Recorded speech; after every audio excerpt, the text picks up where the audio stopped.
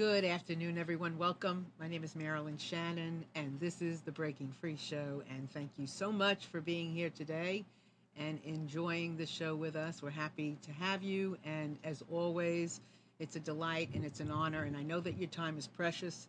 So it is, I feel like I have an obligation always to bring you the best of what I see and what I think is so valuable and pertinent to our lives. And today's show is one that I've been so excited about since last week, actually, when I found out that this was actually going to happen. So we're going to introduce my guest to you in just a second. But before we do that, I want to say hi to Amnan. Hello. How are you? I'm fine. How are you? I'm doing good. I'm doing good. And you look marvelous. I do. Oh, isn't that nice to come and hear that? Oh, thank you. You're I welcome. appreciate it. And you look marvelous too. Thank you. So, a couple of weeks ago, I was on Facebook and I came across this story about Rosemary Kennedy, JFK's sister. And I was fascinated by what I read. And I came home that night and read it to everybody at the dinner table. And I was in awe of the story. So I asked Chris, who works with me, to see if she could track down the author and see if she would be willing to come on our show. And guess what? She said, yes, she was. And I was like, oh my God, Kate's coming. So let me introduce to you Kate Clifford Larson, who is a historian, and she's written about Rosemary Kennedy, the hidden sister, and it's a fascinating story, but she's done other things as well. So let me introduce Kate to you all now. Kate, welcome to our show. Thank you for having me, Marilyn. Oh, it's a pleasure. Thank you so much for being here. And for all of you listening, if you would like to take part in our chat, you're more than welcome to. There's a live chat. You can ask questions, comment, whatever. At go into the right now under the video. You can put your name and be there. And if you want to call in anytime during the show, and I will remind you, 919-518-9773. And you can always come in on Skype voice, and that would be at computers. That's plural. Number 2, K voice, throughout the show, anytime you like. So, Kate, tell us about you. Well, I live here in Massachusetts, right outside of Boston, and I'm an historian who specializes in writing about women and their lives and how they helped shape our nation and who we are as a people. I don't think I normally have to explain that most of the history that we grow up learning is centered on mostly white men. And I just feel this need to explore the rest of the story. And I am drawn to stories of women, and their stories are amazing. And we would not be the nation we are today without them, of course. So it's my passion. And I started thinking about writing about women, 20, 30 years ago. And I was working for an investment bank at the time. I had my MBA. And I just had this passion for history and going to meetings and being asked oftentimes to take the notes, even though I might be the expert in the room, was just starting to wear on me. And I thought, do I want to do this when I'm 60 years old? And since I'd always had this passion for history, I decided to go back and get my master's degree in women's history. And then I went on to get my PhD in history at the University of New Hampshire. And since that time, I've just been focusing on researching and writing about the lives of women in our American past. So just give us a snapshot of some of the women that you have had the privilege of getting to know. Well, Harriet Tubman is first and foremost the most important woman I think that I've researched and who I've fallen in love with. She inspired me back in the 1990s. She's actually why I went on to get my PhD. I had learned that no one had seriously researched her life or written a biography of her since the 1940s. And I thought that was incredibly strange and complicated. And it turned out it was very complicated to research her life because she could not read or write. But I unearthed a tremendous amount of information about her that was buried in libraries and archives up and down the East Coast and even in California. And I published a biography of her in 2004. And I research her life every single day today. I do a lot of consulting work for the National Park Service, Maryland State Park, the Harriet Tubman Home in Auburn, tourism offices that are involved in trying to celebrate Tubman's life and bring visitors to the places where she lived and worked. And so it's been a very active part of my life for 20 years. And of course now she's going to be on the $20 bill in 2020, which is extraordinary and fantastic. And I still can't believe it every time the words come out of my mouth that she's going to grace our currency. So tell us some, for those people who may not know anything about her. Just who is she? Harriet Tubman became famous because she is noted as one of the most successful Underground Railroad agents of all time. She was born enslaved on the eastern shore of Maryland. She escaped when she was 27 years old. And even though she had her own freedom when she made it to Philadelphia, that freedom was hollow because everyone she loved was still in slavery in Maryland. So she was determined to rescue them. So she returned, a dozen times to the Eastern Shore to bring away her family members and close friends. And she became famous because of that. And then she went on to fight in the Civil War as a soldier and a spy. And then after the Civil War, she worked tirelessly for the right for women to vote. And unfortunately, she died in 1913, 7 years before women were able to vote. So, and her legacy lives on. Her inspiration to so many generations of all Americans and even people abroad has just grown exponentially since the day she died. And actually, when she died in 1913, the New York Times noted that she was one of 250 most important people to have died that year in the whole world. Her name was there among kings and queens and literary giants and, scions of industry. And there was Harriet Tubman too. And so today to see her recognized as an important American and important enough to put on the $20 bill is just incredible and a testament to the legacy that she's left us. So I want to thank you because I'm sure that your work had a lot to do with re-shining a light, maybe. Well, I hope at least a little bit anyway. Yeah. So what was it about her that I think you said that because of her you decided to go back and get your was it your PhD because of That's right. What That's was it right. about her? Um, it just hit me, and that's how I end up deciding on which women to write about. There's just something about them that hits me in my heart and my head, and I just want to hear their voice, and I want to give them voice. So that's what happened. And when I read her story, it just seemed so remarkable to me that she was able to accomplish so much. She was also physically disabled, and to still accomplish all those rescue missions and to fight in the Civil War as a disabled person, it's just inspiring. And given the obstacles that she faced, that she overcame or worked her way around, I just thought, we need to know more about this woman. And actually her real story is far better and greater than the stories that we all grew up with in children's books and, mythological tales about her. She really was that remarkable. And was there anything that you learned about her that was shocking to you? Well, she was quite militant. A lot of those children's books and that were written about her, she just seems to be this simple, kind-hearted character. But she was very militant and very strong-willed, and not in a way that is, that we're comfortable with. In a way that it was very confrontational, and I found that really interesting. And also she had an amazing dry sense of humor, and people were captivated by her when they met her. In fact, many of them couldn't understand why they were so drawn to her. She had this magnetic personality, and it's one of those things, gee, I wish I could meet her for 5 minutes just to feel that personality that other people were so drawn to that they couldn't explain themselves. And then Chris is on our chat, and she was curious if Harriet ever married or had children.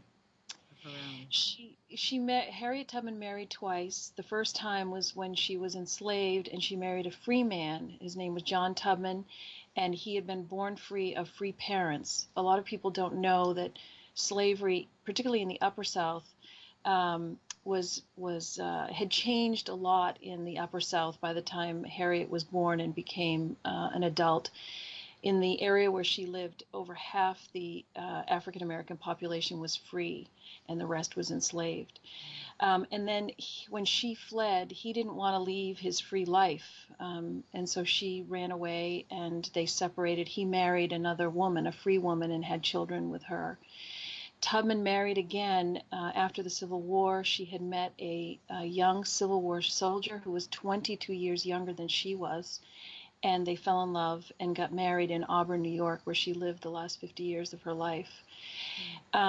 They did not have children together. They adopted a baby in 1874 and raised her as their own. Her name was Gertie, and she died as a young woman, so there are no descendants. Oh, goodness, I'm getting chills. Mm. I'm not just had like this sound, didn't you? Oh my good, beautiful. So now take us to your next story. The next book that I wrote about was the woman that I wrote about was Mary Surratt, who was involved in the plot to assassinate Abraham Lincoln. And that project, I delved deeply into the archives. There was a lot of information that had been uncovered by other historians. I have to give a shout out to many of them that did a lot of this work, even though they were researching other parts of the assassination. It was their work ahead of time that helped me do my work on Mary Surratt. And when I wrote the book, a lot of people felt that Mary was innocent and that she had been hanged for the crime inappropriately or illegally, that she should not have been hanged. But my research showed that she actually was guilty. She was part of the plot. She did help John Wilkes Booth and his co-conspirators. And she was hanged by the federal government for it, the first woman to be hanged by the federal government.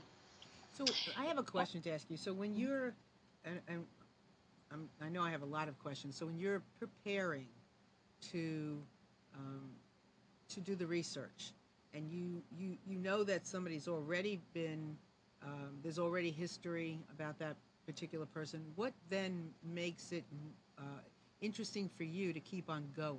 What do you think is not being said, or yeah. Um, so I just want to clarify that other historians had unearthed a lot of information about Mary Surratt, but they had chosen not to write about her. They wrote about other people instead. I would never step on the toes of another Okay. historian who was trying to write a biography or work on another woman. But I started off doing the research thinking that Mary was innocent and that I would determine once and for all that she was innocent. But it was only about 2 months into my work that I realized that she was guilty.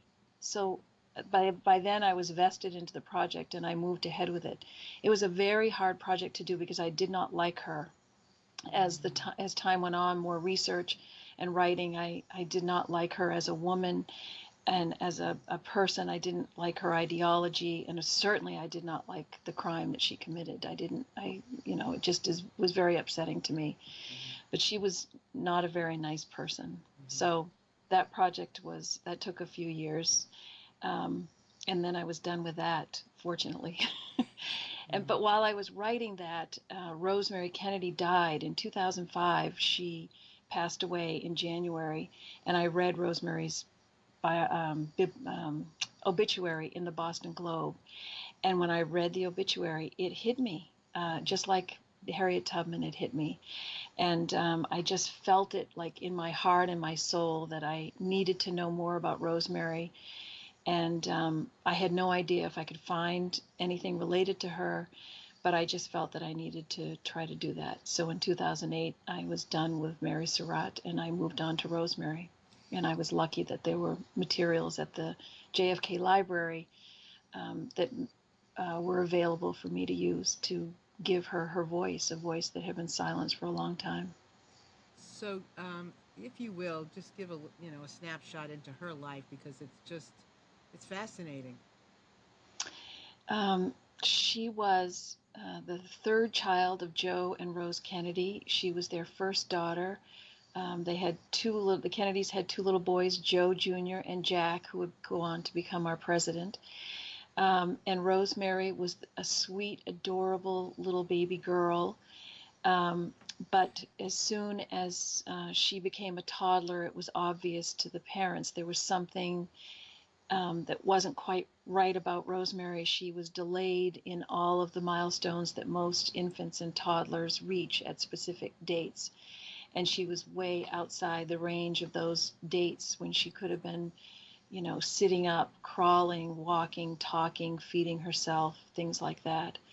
And I believe that it was partly because of trauma during birth, and we can talk about that later if you like. Sure. But as everyone knows, the Kennedys had many, many children, and as more and more children were born, it became more and more obvious that Rosemary was delayed in her intellectual and physical abilities. But the Kennedys, being a big, ambitious family, they just swept her up with them, and Rosemary carried on and did as well as she could. It was a very inclusive family, and Rosemary was included in everything, and they really pushed her very hard. But that became more and more difficult as she aged, and her siblings bypassed her in school, and then she just never could achieve the goals that her parents and her teachers set for her, and it set her on a path where she became frustrated and depressed and angry often, and very difficult to manage. It was a difficult childhood for Rosemary. And you said physical. So what was it? I thought it was psychological, emotional, intellectual. What was the physical disability? So she was very uncoordinated. Okay. She had poor muscle tone, and so I think she also suffered from dyslexia as well. She couldn't tell the difference between right and left. She couldn't steer a sailboat. All the Kennedys could sail at very young ages. She had difficulty playing sports.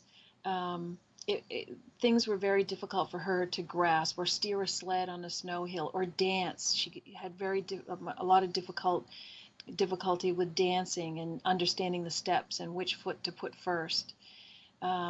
It was very, very difficult for her, and she suffered because of her poor muscle tone. She needed orthopedic shoes, but they didn't have things like that back then, so she suffered a lot physically sometimes.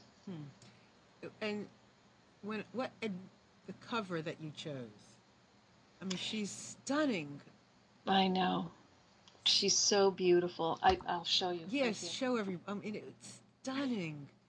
Now, how old is she there? She's 20 years old, and that photograph was taken when the family moved to England, because Joe Kennedy had been appointed the ambassador to Great Britain, and Rosemary and Eunice and a couple of the other children toured Ireland in the summer of 1938, and photographers followed them everywhere, and they loved taking pictures of Rosemary. She was so beautiful, and she looks just, stunning. And the Kennedys were very good at kind of keeping her quiet, so she didn't talk too much in front of the press. So it was even more alluring because she didn't talk much in front of the press. So they wanted to take more pictures of her. She was definitely the most beautiful of the Kennedys. Really, very, very beautiful. And so now talk about the lobotomy. The lobotomy is such a tragic decision that Joe Kennedy made. Throughout her teenage and young adult years, Rosemary was exhibiting some mental health issues. What they were, I can't determine, but she would fly into incredible rages. She would hit people. She would act out in frustration and anger, but it was really the older she got, the worse those tantrums and rages were. So they were back in the United States in 1941, and they had installed Rosemary in yet another convent school where they were trying to control her. And at this point, she's 23 years old. She wants her freedom. She wants to go out and party and be like her brothers and her younger sisters, who are now maturing and out socially. And so she had been escaping from the convent school where she was and going out at night, and the nuns would find her on the street, having had something to drink, and she would have leaves on her and clearly doing something that wasn't good. And Joe, I'm sure, was afraid of some sort of scandal. Mm-hmm. At that very same time, there were these men in Washington, D.C., Dr. James Watts and Dr. Walter Freeman, who were experimenting with lobotomies at George Washington University Hospital. And they were offering this surgery and touting it as a cure for people like Rosemary, and saying that this was a way to make them happy again and release the angers and fears that they lived with. And they guaranteed that this surgery would help people like Rosemary live independent lives. And in fact, their research, and I went through their research when I was doing my work for this book, their research was showing the exact opposite, that the surgery was not helping people become independent. And in fact, 16% of their patients died. Another 30% became disabled and couldn't do anything. And then the rest really need to be taken care of. They couldn't live by themselves. So, but Joe decided to take the risk and force Rosemary to have a lobotomy. And the surgery went terribly wrong.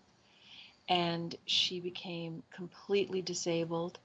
She could not walk or talk. She couldn't feed herself. She was incontinent. She was she just had to have everything taken care of for her.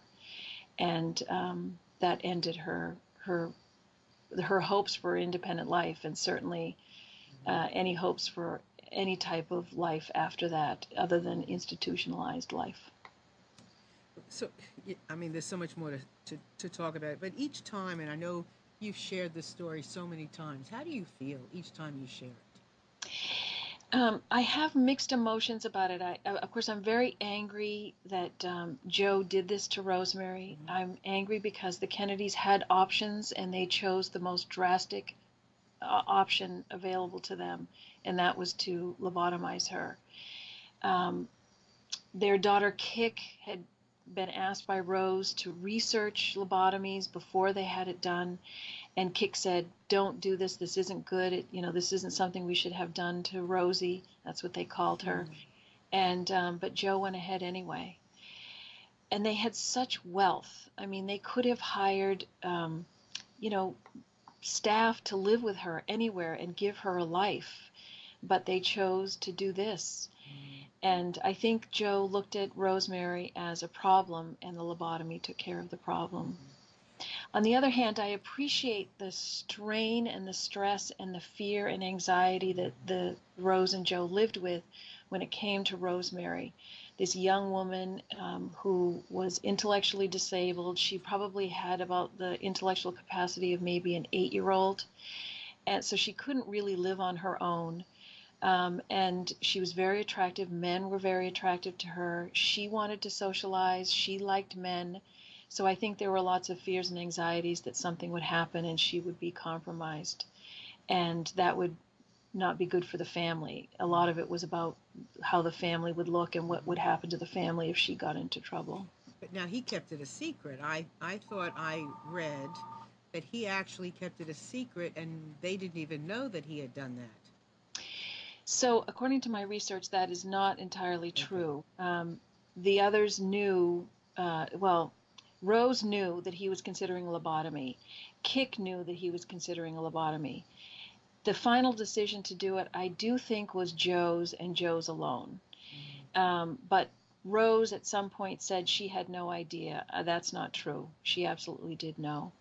And then Joe and Jack and Kik did know that Rosemary was sent to a psychiatric hospital called Craig House in Beacon, New York after the surgery, because there are several letters where Joe explains to them that she's getting better every day and she's swimming in the pool, which isn't really true. She couldn't be swimming in the pool because she was so debilitated after the surgery.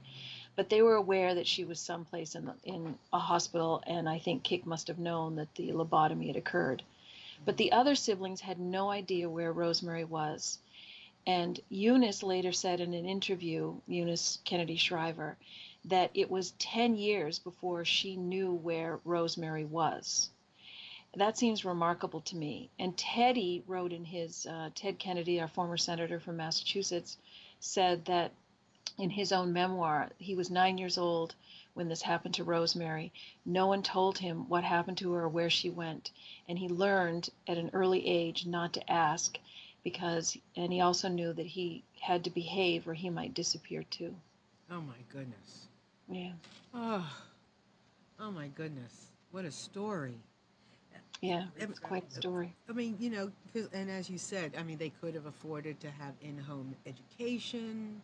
I mean, all kinds of things. And I'm not a doctor, but when I listened to you and, some of what you read, and I'm sitting back and I'm just making this up and making that up. And I'm thinking, well, maybe in today's standards, she would have been considered autistic or maybe, polar or something. I don't know. And I'm like, oh my God, what? Right. Oh, it's amazing. Right. And at the time, there were no patient protection laws. There were no protocols for research. So the doctors could do what they wanted. And women, in particular, suffered under that type of system most acutely. Most of the lobotomies were performed on women, even though the majority of psychiatric patients at the time were men. It was women who had the disproportionate number of lobotomies. And that's really very frightening. So Rosemary had no say. No one protected her. No one was there to advocate for her. And so while she was clearly intellectually disabled, I show in my book some of the letters that she wrote, and as an adult, and they're very juvenile in their content, their sentence structure, their grammar, punctuation. But clearly she also suffered from mental health issues, and what that was, I'm not really sure. But let's say that she was bipolar. There was no medication at the time to treat that. That sort of those drugs were not available until the 1950s and 1960s. So the Kennedys were sort of at a loss as to what to do. But I think hiring staff to live with her and give her a full life would have been ideal, and they could afford it to do it. Sure. And of course, today in hindsight, that's what, somebody in that position would do.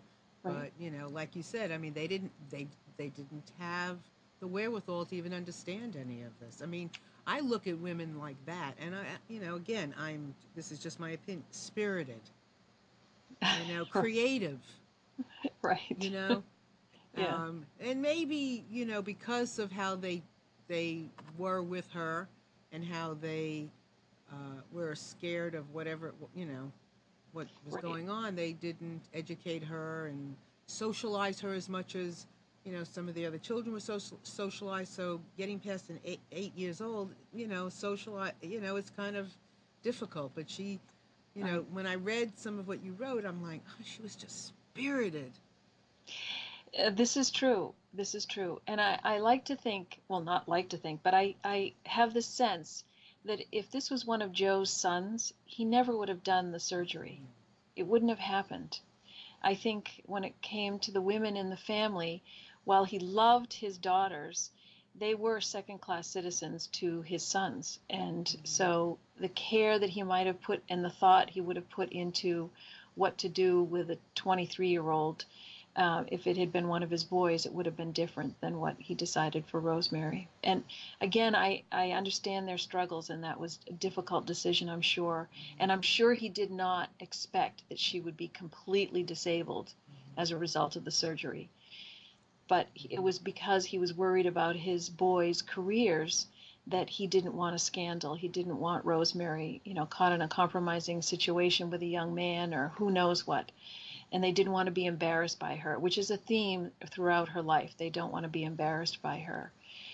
So it's just tragic. It is tragic. And the interesting thing is it's the Kennedys, and they have been laced with all kinds of things going on in that family.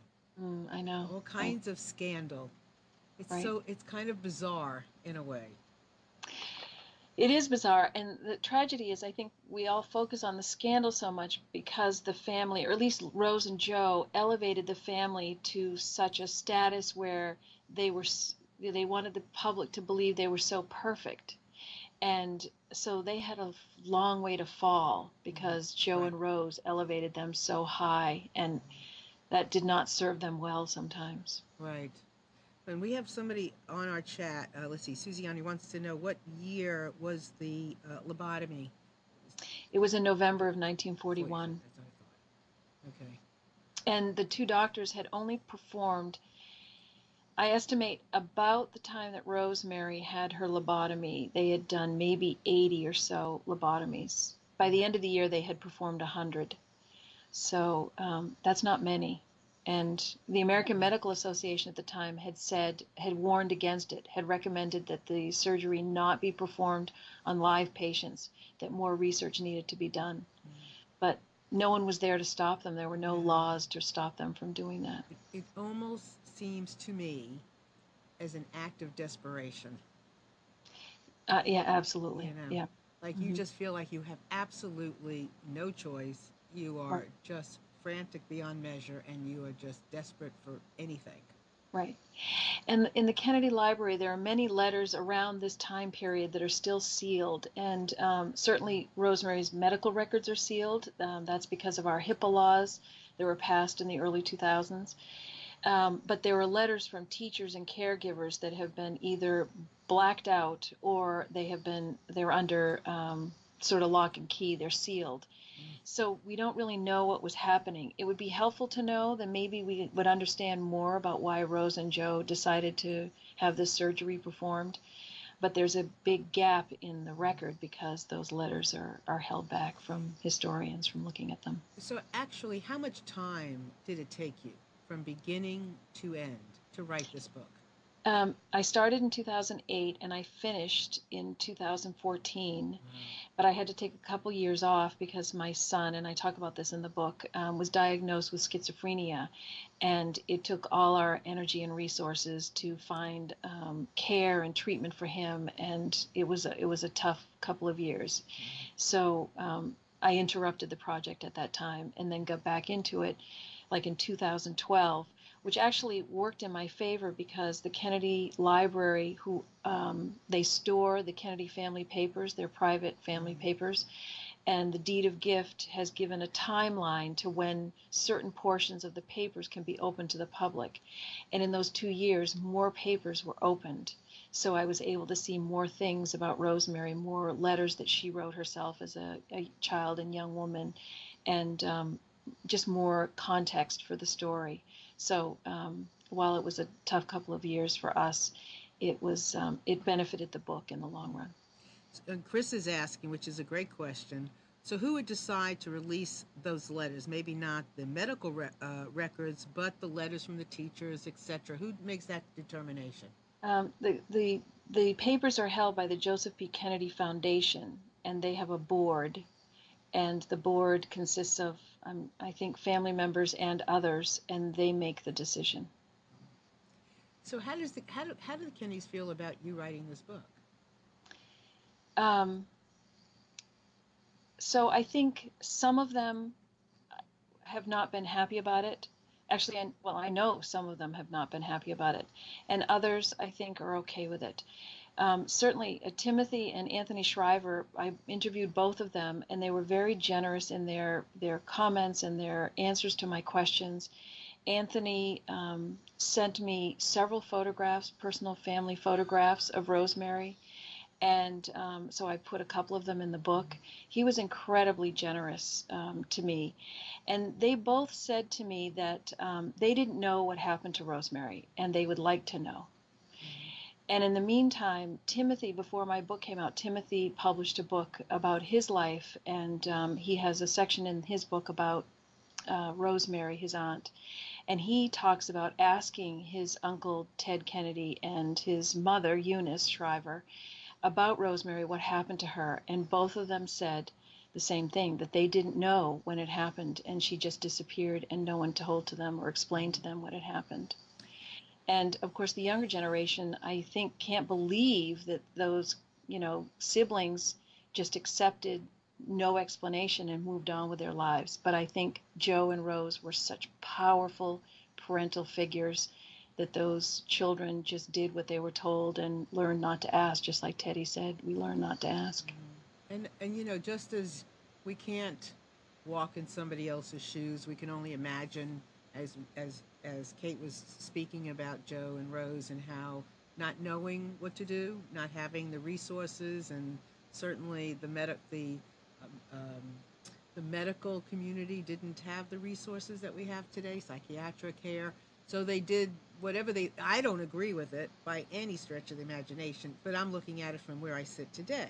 Had I been Right, back there then, maybe I would be looking at it differently. And the same with what they told their children or what they didn't tell their children. Maybe in their mind, they're thinking they're keeping everybody safe and right, everybody taken care of and they're protecting Rosemary. And I can only make it up, right, right, uh, right. But I think just based on what I kind of know about people, I think you did like a great thing. Because I think if somebody really wants to take a look in the mirror, they might say thank you. Because you opened up something that, was questionable and giving them permission to, you know, Right. The one thing that did trouble me about this, even though I go back and forth about, you know, I understand the difficulties that Rose and Joe went through. When after the surgery, Rose didn't see her daughter for 20 years. I yeah, don't know how a mother could do I that. can't imagine. I cannot Can't imagine. And imagine. Joe, yeah, and Joe may have seen her once or twice, maybe in the first few months after the surgery, but he never saw her again after that either. So that's where I can't reconcile their behavior. There's no excuse for that. I don't care. They Yeah, may have made a mistake with a lobotomy, right. but when it came to afterwards, they Hmm. hid her away and they stayed away. And Rosemary didn't lose her mind completely. She knew who she was. She Hmm. knew that she had parents, she had siblings. She didn't see anybody for years and years and years. She was angry and furious at her mother when she Hmm. finally saw her in 1962 And for the first. over medicated, right? Didn't you And she say? had her medicated. That's right. Which That's right. I mean, and we don't know. We only know what we know, and thank God you're here and giving us. And I, when I listen to, I know what you found. You did the best you could find. You dug, you connected. You did the best that you could with whatever you could find. But we don't know what we don't know. Maybe Rose did go and see her, and it just wasn't documented. I mean, anything's possible. Well, actually, when it comes to that, we know Oh, that we do know. Okay, yeah, she didn't go. she didn't We, go. right, she did not go. No. We know that Jack went in 1958 secretly, which is not documented, but eyewitnesses gave testimony that he Okay. went in 1958 to see her. And as far as we know, he was the first family member to see her. The close Kennedy friends and associates and business partner Eddie Moore and his wife Mary Moore, they did see Rosemary. They took care of her all those years when she was in Craig House in New York. And then when she was transferred to St. Coletta's School in Jefferson, Wisconsin, they maintained contact with Rosemary. They would go out and visit with her to make sure she was being taken care of well, but the family did not go. Mm, wow. It's amazing, and I guess one of the questions I have for you is now that I mean, and there's more, right? We can talk about the Special Olympics because Right. without that, I mean, come on, right? Without The- her, right? Right. Right. So just talk a little bit about that too, if you will. So the siblings were very much affected by Rosemary as their sister, both before the lobotomy and after. Before, they were very protective of her. They worried about her just like their parents did. They loved her. And then after the lobotomy, when she disappeared, they felt the loss keenly. And I think Eunice felt it more than anybody did. She was the closest to Rosemary. She was nearly her constant companion when they were on vacation or they went to Europe and things like that. So Eunice, I think, had a very difficult time right after the lobotomy. She wasn't told what happened to Yes. Rosemary, but she knew that her sister was missing, and she struggled through school. She became very ill, and I think it transformed Eunice in particular, but her brothers and everyone else as well. So Eunice would go on to champion the cause of people with disabilities. And she, of course, started the Special Olympics, which has changed the world for people with disabilities and their families and brought awareness to the crises for families and people with disabilities. And Jack, of course, at Eunice's urging and under his own volition, started a presidential commission to study resources and science related to intellectual disabilities. And then he signed legislation that funded research centers, community resource centers, hospitals to help people with disabilities and their families. And he signed a lot of that legislation just before he was assassinated. And then, of course, Ted Kennedy, who deeply missed his older sister, whom he loved deeply, he went on to pass or sponsor hundreds of pieces of legislation linked to people with disabilities. And he was a co-sponsor of the Americans with Disabilities Act as well. Mm-hmm. So the Kennedy family has been mobilized and activated because of what happened to Rosemary. And that's her legacy, because we are a far better nation today because of Rosemary and what her siblings were able to do for us. Correct me if I'm wrong, but did I see an interview with someone with Oprah, one of the family members? Timothy Shriver, yes, okay. He's the new president of the Special Olympics, that's right. And so he spoke about how they would see her and she would come to tennis matches or whatever later on. Right, Is that right? So, and finally, when Eunice found out where Rosemary was and started visiting her, and all of her children grew up knowing Rosemary very well, perhaps better than any of the other younger generations of all the other siblings. They spent much more time with Rosemary because Eunice would bring her to their home in Chicago. The kids would go and visit her at St. Coletta's. Anthony would go as a teenager. He would get his way down to St. Coletta's and stay with her. And he would stay in the little cottage that Joe Kennedy had built for Rosemary. And they loved her deeply. They were deeply shaped by her as well. And they've gone on to do amazing things. So Timothy with the Special Olympics, Anthony started Best Buddies, which pairs college students with intellectually disabled young people. Many different organizations have been sponsored by or started by younger Kennedys, even today. That's how you right a wrong. And it's wonderful to know this side is. I'm almost in tears. It's wonderful to know this side too, because again, I make up this thing about the Kennedys and all that kind of stuff, but look at this. This is truly love. Right. This is righting a wrong. So based on what you know historically, not just from Rosemary, but any of the women that you have read, researched, written about to today, what would you say about the women from historically to today, or today historically? What would you say about women in general? So the women just do, and they carry on, and they make things happen. And historically, it's often behind the scenes because they were not given a public platform. They weren't given access to the public platform or to a corporate platform. And women did the work anyway. And it's just stunning to go back in history and look at the contributions of women that have not been acknowledged all these years. And it's very troubling to me. And so here we are in 2016, and we finally have a female presidential candidate that's campaigning hard. I know there were 3 other women who campaigned for the presidency, one in the 1870s, Margaret Chase Smith in the 1960s, put her hat in the ring, and Shirley Chisholm in the 1970s, but it wasn't the same thing to actually have now as a nominated candidate from a party to be a woman. It's incredible it's taken this long, really incredible. And so. And we get to see it. And we get to see it. Yep, we get to be a part of it. We get to see it and learn from it all. Right. So what would you say to women today?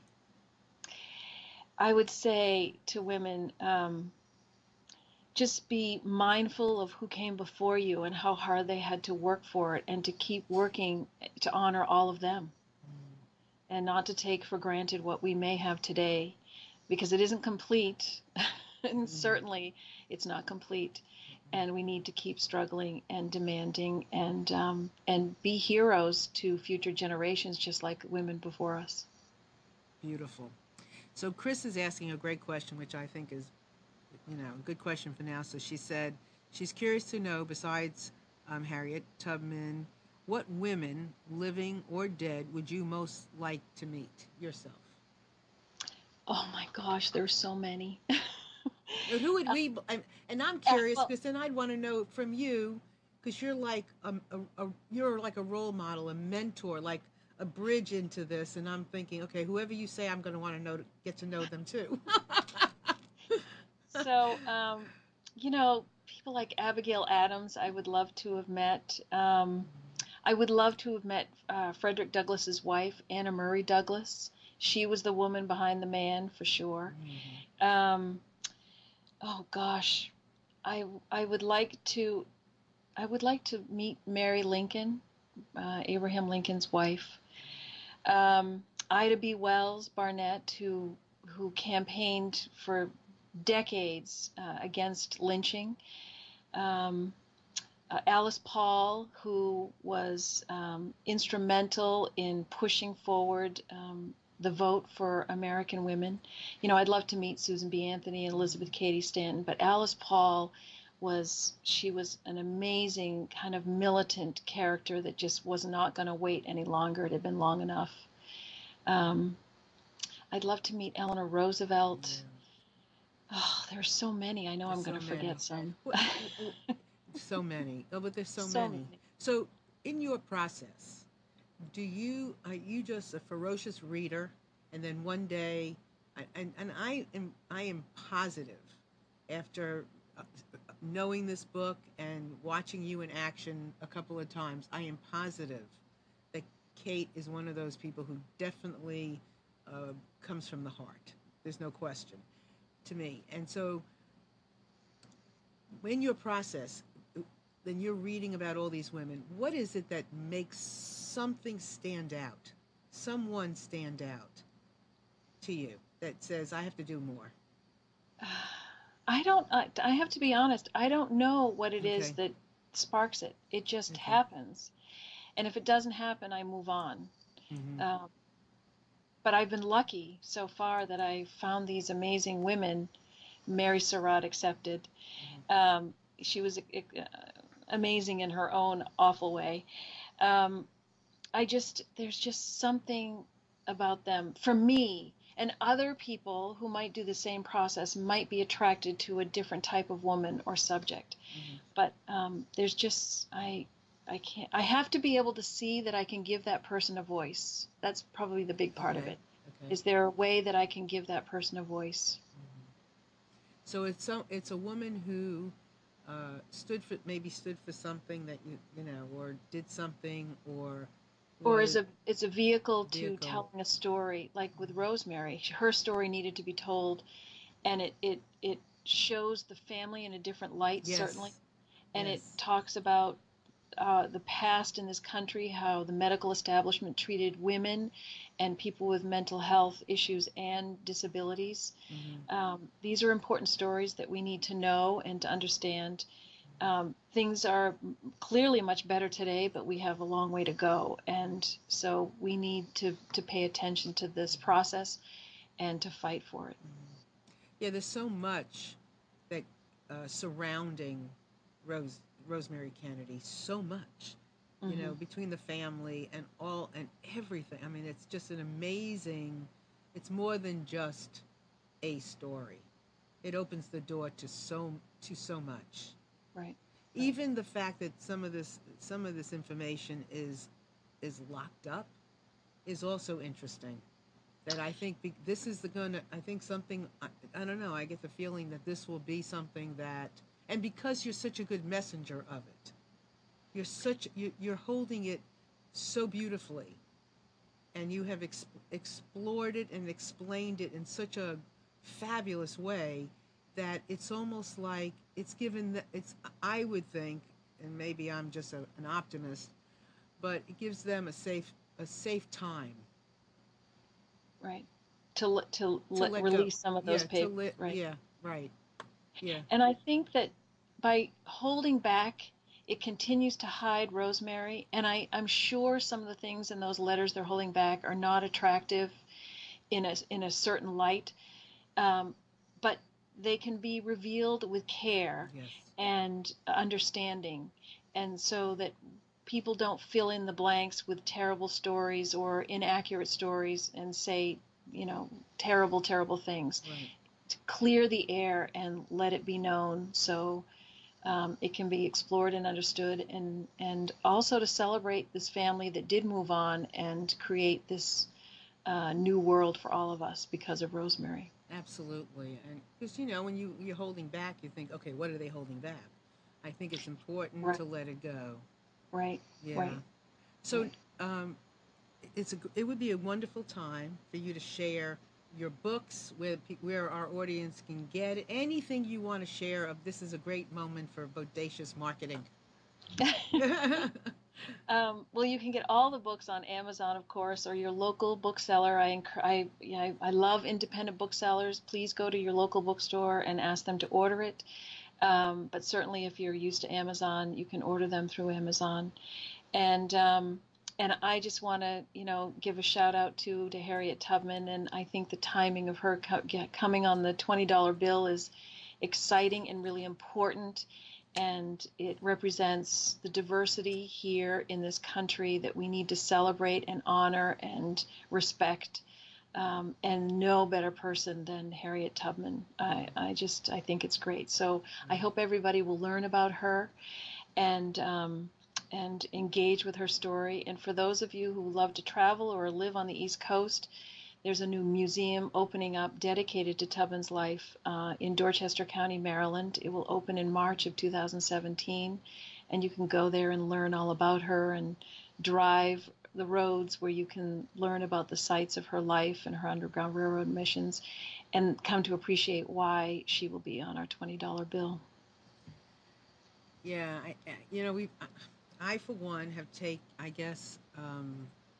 not paid as close attention to our history as much. I'm sitting here now and I'm thinking, oh my God, how fascinating! And I love biographies, and I love autobiographies, but I love biographies. I love knowing about people, and I've taken so much of this for granted. Mm. Right. And I so honor you for bringing this up. And I said, let's just know. I mean, if we can't, knowing where we come from makes it a lot easier. Absolutely. To deal with where we are and where and where we. And the sky's the limit of where we can go. Right. And for those of you who have the interest too, the Kennedy Library in Boston is a magnificent library. The staff there is incredible. They are just fabulous. And the new Edward M. Kennedy Museum is right next door, where you can learn about how the Senate works. And then the childhood home is in Brookline, Massachusetts. And they're all just fantastic places to go to learn about President Jack Kennedy and the accomplishments that he achieved. I encourage you to all do that. And the new, soon to be opened National Museum of African American History and Culture on the Mall in Washington, D.C. It is our American history, and everybody should go there and see and learn and hear this remarkable history. I know we're talking about women, but when I went to see where Jefferson lived, Jefferson. Oh, Monticello. I could have just stayed there and just stared at the bed. I was fascinated by all of it.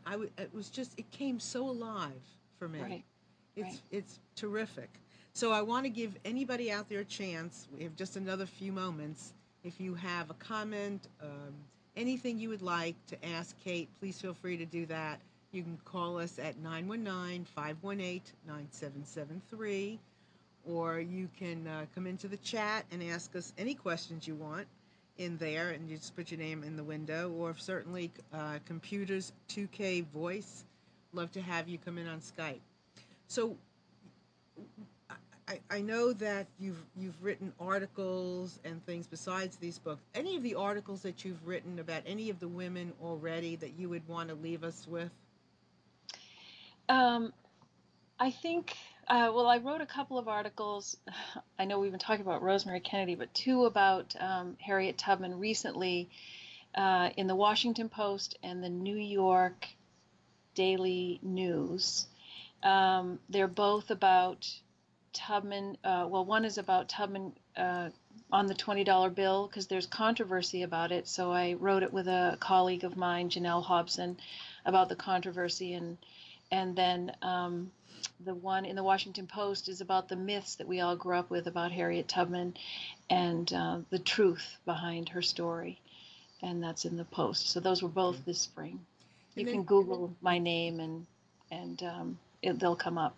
And so if whoever, anyone in our audience wants to follow you personally and read your work or see what you're up to, where would they go?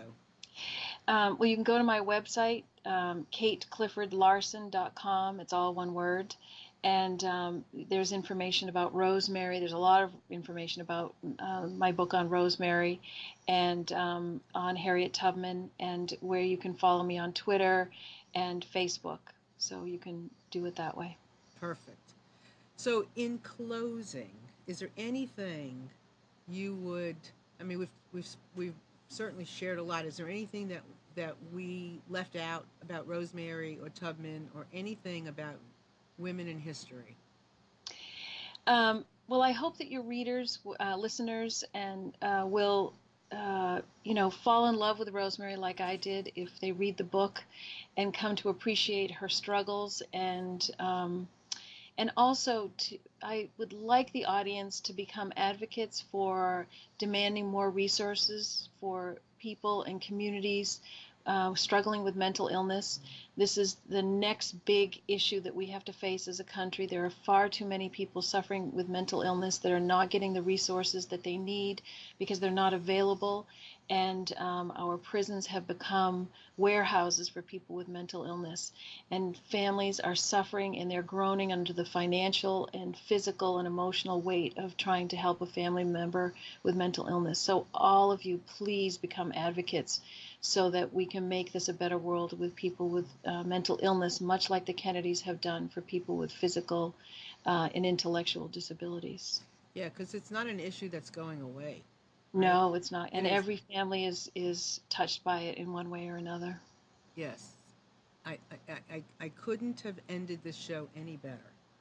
I mean, there's so much to understand, so much to learn about.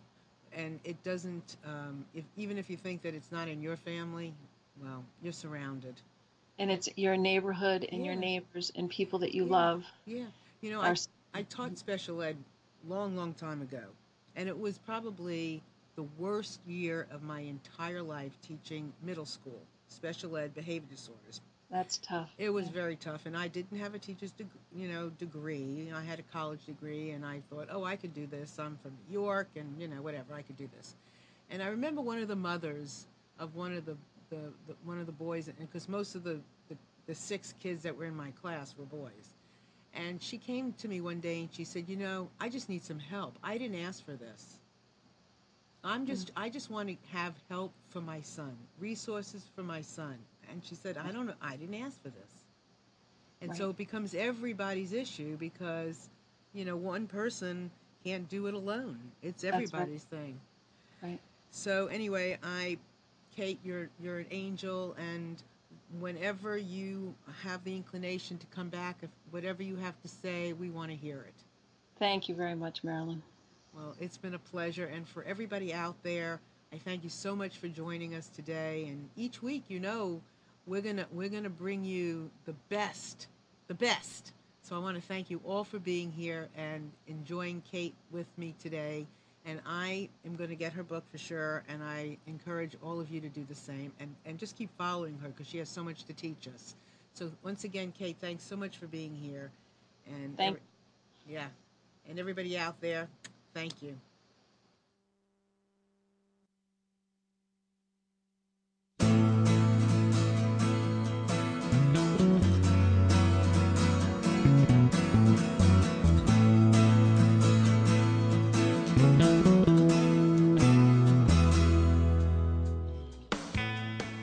You are tuned to the Nissan Communications Network. Our weekly lineup of call-in programs includes Computers 2K Now with Amnon Nissan, My Life, My Will with Gisela DiCarlo, The Tanya Love Show, Health Then with Debbie Bruck, Breaking Free with Marilyn Shannon, Triangle Be Well with Howard Jacobson, Lunch and Learn with Rabbi Yisrael Cutler, Lessons of Vietnam with NCVVI members, Current Affairs with Amnon Nissan. And if you tuned in too late, you can always watch each program in its entirety or download an MP3 audio file of it in the archives section on nissancommunications.com. Don't forget to subscribe to our YouTube channel, follow us on Twitter, and like us on Facebook. Sponsored by Atomos.com, makers of quality video recorders and converters, CarolinaApparel.com, and DeltaForce.net.